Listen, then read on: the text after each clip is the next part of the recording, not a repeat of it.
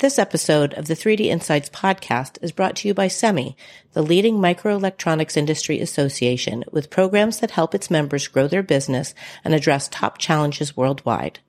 With a global focus on advocacy, the microelectronics supply chain, sustainability, and workforce development, SEMI works with industry leaders to align goals, share best practices, and accelerate progress. Learn more at semi.org.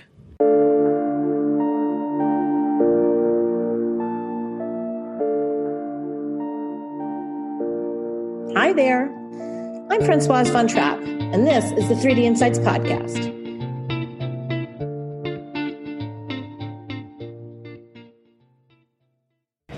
Hi, everyone.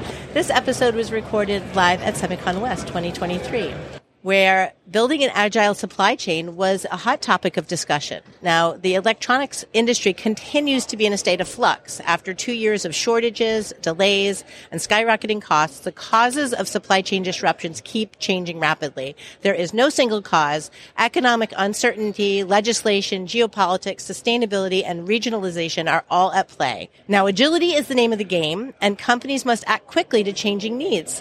So here with me to discuss this important topic are SEMI's Bettina Weiss and Bindiya Vakil of Resolink. Welcome to the podcast. Thank you, Françoise. Thank you. So I'm really excited about this interview because one of my favorite conversations I ever had to date was with Bindiya, and we had it after Semi ISS in 2022, and we talked about creating a risk-ready supply chain. So if you didn't listen to that, I'm going to actually put a link in the show notes, and you should go back and listen to it because it was excellent. So welcome back. And Bettina, this is your first time on the podcast. After 27 years at Semi, that's saying something. Before we dive in, actually, can you each talk about your roles at your companies? Bettina, why don't you start? Sure. Thank you, Françoise. So I'm Chief of Staff and Corporate Strategy at Semi. I have a lot of things to do that are forward-looking for Semi. The next disruption, the next trends in innovation, the next fill in the blank. So we're looking at quantum and generative AI. We're looking, of course, very critically right now at supply chain management, but also at end market applications like smart mobility, for example. So these are some of the projects and initiatives that I'm driving with our members. Okay. And Bindiya? So I'm the founder and CEO of Resolink. My background is I come from the high-tech industry, sourcing and procurement roles at Cisco, Flextronics, and Broadcom. And I started Resolink in 2010 with the goal of mapping the global supply chain, understanding that there was no standard framework for collecting the type of necessary vital information about where did the parts we buy that go into our critical products come from. So we started Resolink as what we call, quote-unquote, the LinkedIn of supply chain, so that if I'm a supplier, I can put my mapping and information in once and share it securely with many of my customers. And then we map and monitor events using a lot of AI and natural language processing. And we have an early warning system so that anytime any of those mapped locations has a disruption, we're going to alert our customers and allow them to start collaborating with their suppliers on our platform. It's kind of a supply chain community. It's a community, actually. It's an ecosystem. And we all are part of a connected network. Customers are suppliers to someone. Suppliers are customers of someone. And so we've created this ability for companies to network and connect and work together to solve these massive disruptions that keep hitting our supply chain. Okay, excellent. So let's get to the topic. Why are we still struggling with supply chain issues after 2 years? You know, the semiconductor industry is incredibly complex. It's the product itself, the semiconductor manufacturing process. They're ubiquitous now, where years before we would see semiconductors used in high-tech networking, switching, routing type of devices, computers. Now they're used in medical devices. Heck, they're in shoes. They're in coffee machines. They're in appliances. They're everywhere. They're in massive aerospace defense equipment to elevators, and everything you look at has semiconductors now. And the industry is incredibly fast-paced from a technology development standpoint, and manufacturing doesn't change that quickly, but in this industry, we have to. Mm-hmm. And building a wafer fab is billions of dollars. It's incredibly complex. So all the available capacity that we have runs at 95+% capacity utilization. Now, hit this supply chain with 2,000 factory fires, which is literally what happened in 2022. There were 2,000 factory fires. And a semiconductor factory, even a little bit of smoke damage can destroy the clean room environment and cause a 3-month disruption. So this is a very challenging industry. To then have to repurpose that factory, get it back online, go through the qualification process, repair any equipment, then build the inventory back and bring it on. So, and that's just one type of disruption. I mean, we're seeing so many that have happened. The bottom line is we're going to never see the pace of disruptions go down. Okay. That's the bottom line. Not that they didn't exist already, it's just that the whole perfect storm came to a head, and it's with all of the increased use of semiconductors, it's not going back. We're always going to have to be managing the supply chain issues, and the better we manage them now, the less disruptions we're going to have. I also think that there was a collective gasp when the chip shortage really hit home, because I think the industry as a whole felt really flat-footed, not prepared. So everybody was reactive and trying to scramble for chips and what they could get. And the war in Ukraine opened eyes when all of a sudden we learned that neon. Right. Neon, xenon, and krypton gases were impacted. Right. And all of a sudden there was war in the middle of Europe, right? So I think this notion of we don't want to get caught this badly again. We want to be better prepared and more resilient collectively as a supply chain. I think that played a big role in it. And just one more thing to add to that is because of the proliferation of semiconductors in all these different devices, we have a new type of buyer entering the semiconductor market literally on an ongoing basis, where before high-tech industry companies had very tight relationships with their semiconductor suppliers. Now you have a whole new set of players that are buying semiconductors that without the knowledge of the complexity and expertise managing semiconductor supply chains or having those deep, many decades-long relationships with those suppliers. For example?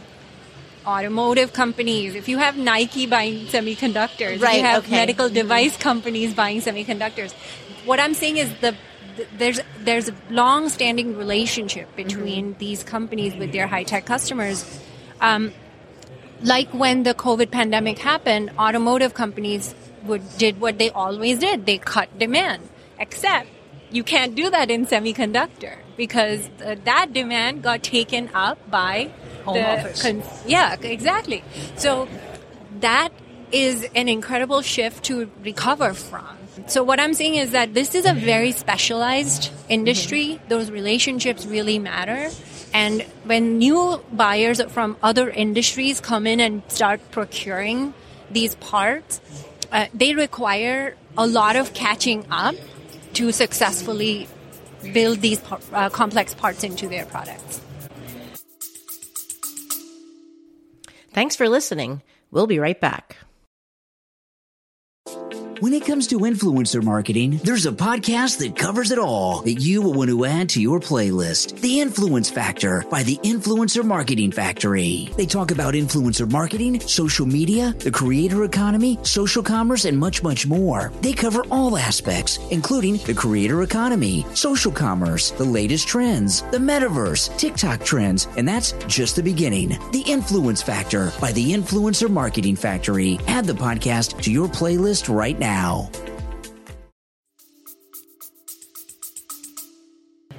So the semiconductor industry isn't the only place that Resolink plays. That's Is that correct?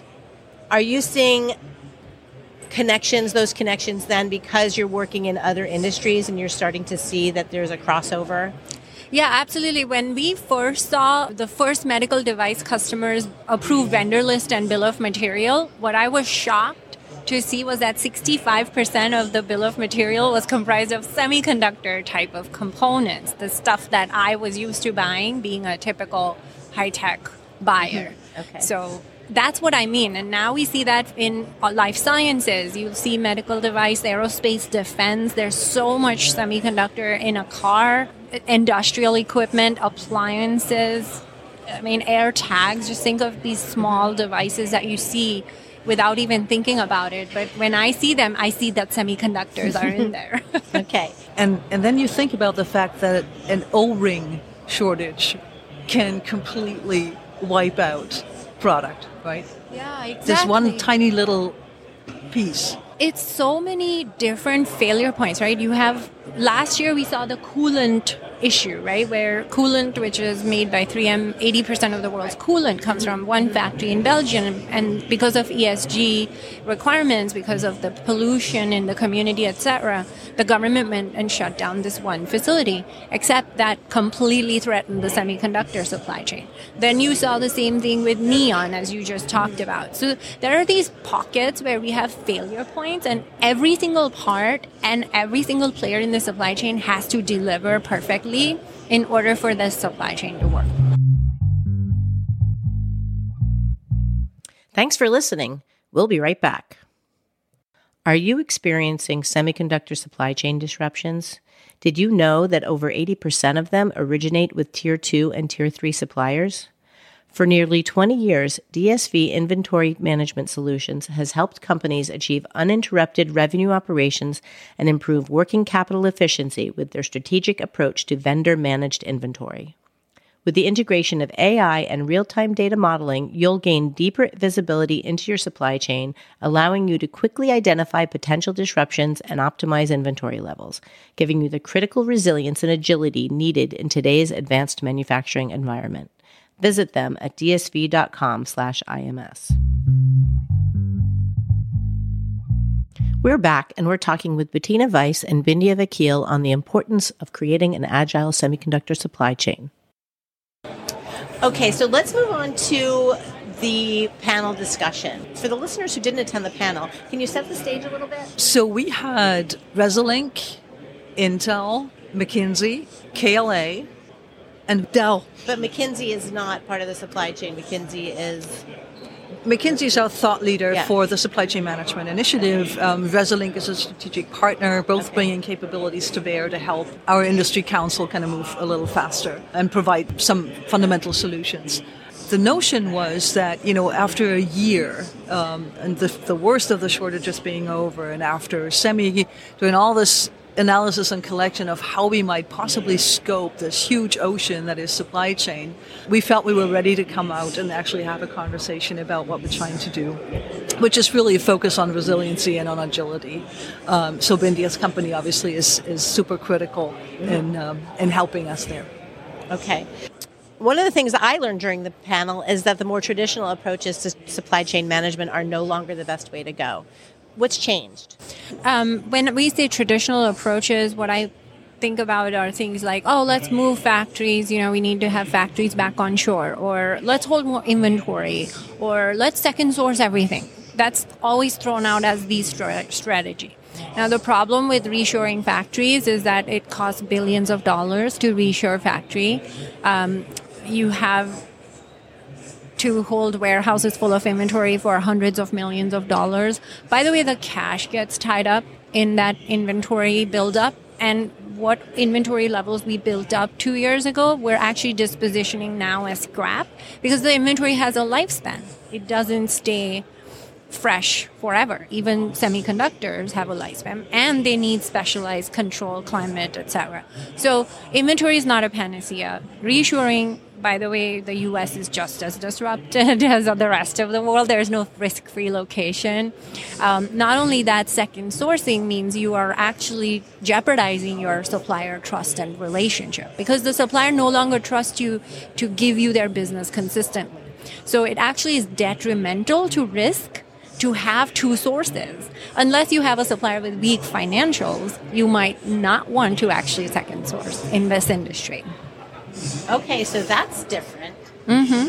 Because part of the argument to not regionalize is that you want to keep multi-sources, and you're saying that that's not the case. No, what I'm saying is that these strategies are offered up as the solution, and they are not affordable. right? They're not affordable. So what is affordable that does provide you some level of agility, resilience, and ability to migrate alerts, early warning systems, and supply chain mapping, because that actually gives you the ability to react and respond in a fast way using data at your fingertips. And by the way, this data did not cost billions or even hundreds of millions of dollars to obtain. It is very accessible today. Okay, so let's say you're doing the mapping and some sort of disruption happens in one side of the world where you source a certain part or a material. Wouldn't that fast reaction be to shift to your other source that didn't have the disruption? Exactly. But in order to do that, first you have to know something happened. Now, because of the widespread global nature of the semiconductor supply chain, a disruption that happens, let's say in some town in Vietnam where a flood evacuation got declared in the local language, that you are sleeping at night, you have no idea. So early warning system using AI and natural language processing will actually tell you in that moment that, hey, this town is under flood watch. What is the next thing you want to know? Well, does it matter to me? Because there are so many of these happening on a constant basis. So the next part is where mapping of your supply chain comes in. If you have mapped your supply chain, you'll be able to draw a radius on that town and say, well, I have 3 suppliers who make these 10 critical parts. And these 10 critical parts are used on these 50 products, which are 500 million in revenue. So yeah, this region and this flood event is actually relevant to me. So now mapping and monitoring have given you this information at your fingertips before the flood actually happened. The evacuation has just been declared. So you still have time to move material out, blah, blah, blah, do 10 different things before the event actually hits. This is what data can do. Now, the second thing you want to know is for those factories which have sites there, does the supplier have a backup site? Which normally, here's what happens without a system like where mapping and monitoring are being done. You find out that 2 weeks ago, this town in Vietnam was flooded when the supplier calls to decommit a PO. You're finding out 2 weeks later. Right. Okay, so what you want is not necessarily multiple suppliers. What you want is a supplier that has multiple locations where they can divert your order to a place that hasn't been hit by a disruption. Exactly. And you have to have that knowledge, which is just data. Where are my primary factories? What are my backup factories? How long will it take to start shipping from the backup? Is the backup factory qualified? Yes or no, right? This information, if you just collected it as part of your mapping process up front, that gives you plenty to start with the day the evac order got announced, because you're walking into this disruption knowing all of that right at your fingertips, and you immediately are able to start taking the action of moving your production to that backup site without having a second source dependency. Okay. Can I throw in another dimension? Please. We heard this morning in the keynotes the path to $1 trillion, right? The industry is fully expected to reach $1 trillion by around 2030. The number of new fabs and fab extensions that are going to come online, the capacity that is being added is unprecedented. Even if half of that number materializes, we're going to see, I would think, an enormous stress on the supply chain and on the supplier network in places that are not as fortified, like Vietnam and Philippines and others. How can we even address this exponential vulnerability that we might be staring in the face? So you are seeing an interesting point in time where the network is in motion. The supply chain network is changing. We are making these decisions that are literally designing the supply chain of the future. We are creating the headaches of the future, if you will. So if you go into this without really knowing where these supply chains are moving, which of your suppliers are moving to Vietnam versus India versus Brazil versus other Mexico, you're going in blind into the future. It's like sailing into the fog with no idea where you're headed. So what the good news, which was actually something we talked about at the panel too, was, hey, we're entering a world where uncertainty is the norm, and we're not going to see that diminish. The good news is we have access to plenty of technology, more technology than we've ever had before, more data than we've ever had before. What is gating is adoption. So we are not adopting it fast enough and putting that in place in our companies fast enough because of fear of going wrong, fear of making the wrong bet, but you see, failure is going to teach you. You're going to learn from what you fail to accomplish. So doing something is far better, and even if you do it wrong, it is far better to do something than do nothing in this environment. Once you start using the data that you have, you learn. Yeah. You get more insights, you get more information, and you can make better decisions, basically. Actually, that was something interesting that came out. Multiple people said this. The best way to clean up your data is to start using it. Yeah, I remember that. How much do supply chain issues impact our sustainability efforts? And vice versa. I would imagine, right? I mean, obviously those two are interconnected and I think increasingly impacting one another. We have two distinct initiatives in SEMI, but we are already seeing convergence in some areas.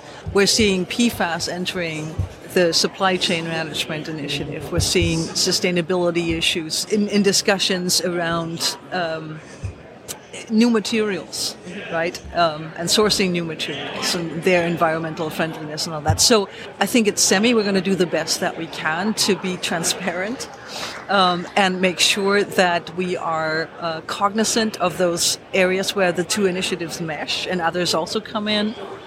Take automotive, for example, has both a huge sustainability and a supply chain component. That's kind of what SEMI is there for, right? We're trying to get the right people around the table for the appropriate issues and work together. But there's a lot of back and forth right now. So this is the SEMI Supply Chain Management Initiative? Yes. Okay. And how does this initiative seek to address some challenges covered in the panel in building agility? A lot of it has to do with actually starting to frame and define the problem. Right? So we're talking a lot about even agreeing on terminology and what we call things or how we define resiliency or how we define agility so that this definition can percolate through the supply chain and everybody's singing from the same sheet. That will be a win already, right? And then you can talk about learnings, best practices, what has worked for you, what might work for other companies in different parts of the supply chain. That's where transparency comes in. The advisory council that we formed is actually really quite open about talking what they know and also where they struggle. I think that is the first important step to say, all right, where's the sweet spot for collective action? Yeah, I think that getting the terminology right and getting the problem statement aligned is really critical. I mean, we see the supply chain risk and resilience problem as being defined as forecast accuracy all the time. And forecast accuracy can really hijack this whole topic because the forecast is always wrong. If we got the forecast right, every supply chain person would be out of a job. I'm just saying, like, it's job security that the forecast is wrong. By the way, whoever invents forecast accuracy of 90% will be owning islands in the Pacific. I'm just saying. So we can't fix forecast accuracy at least today. So we have to think of supply. The supply side is known. It is quantifiable. Knowing who's in your supply chain. Who are the suppliers? Where are those factories? Where do these raw materials come from? Where are the single points of failure? What is happening there? We can work on that problem and calibrate and manage within a range. Build those relationships of trust and transparency with everything is doable, has been done before.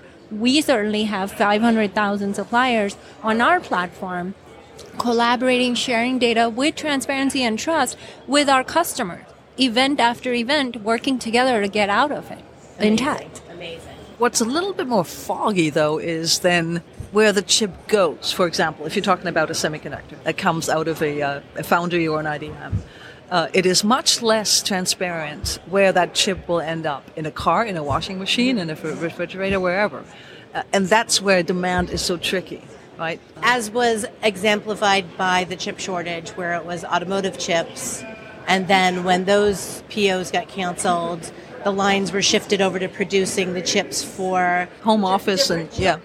Not the same chips, different technology, but they used the same tool lines. And then when it came time to recoup that, it wasn't gone. possible. Yeah. Okay, well, I'm afraid we have to wrap it up. but it's been fabulous to talk to you, and I think we should continue this conversation in another episode down the road.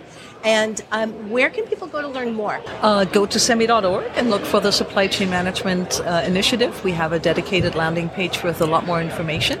Okay, I can put a link to that. And Resilink.com? Resilink.com. Okay. Yeah, Thanks so much, ladies. Have a great rest of your day. Thanks so much for having us. Thank you.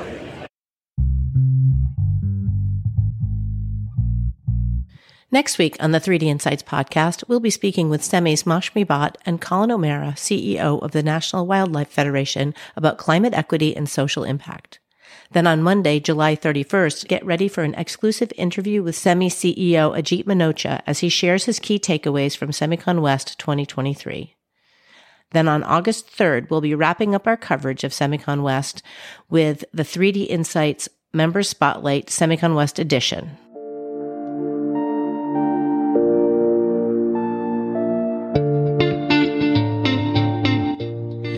There's lots more to come, so tune in next time to the 3D Insights podcast.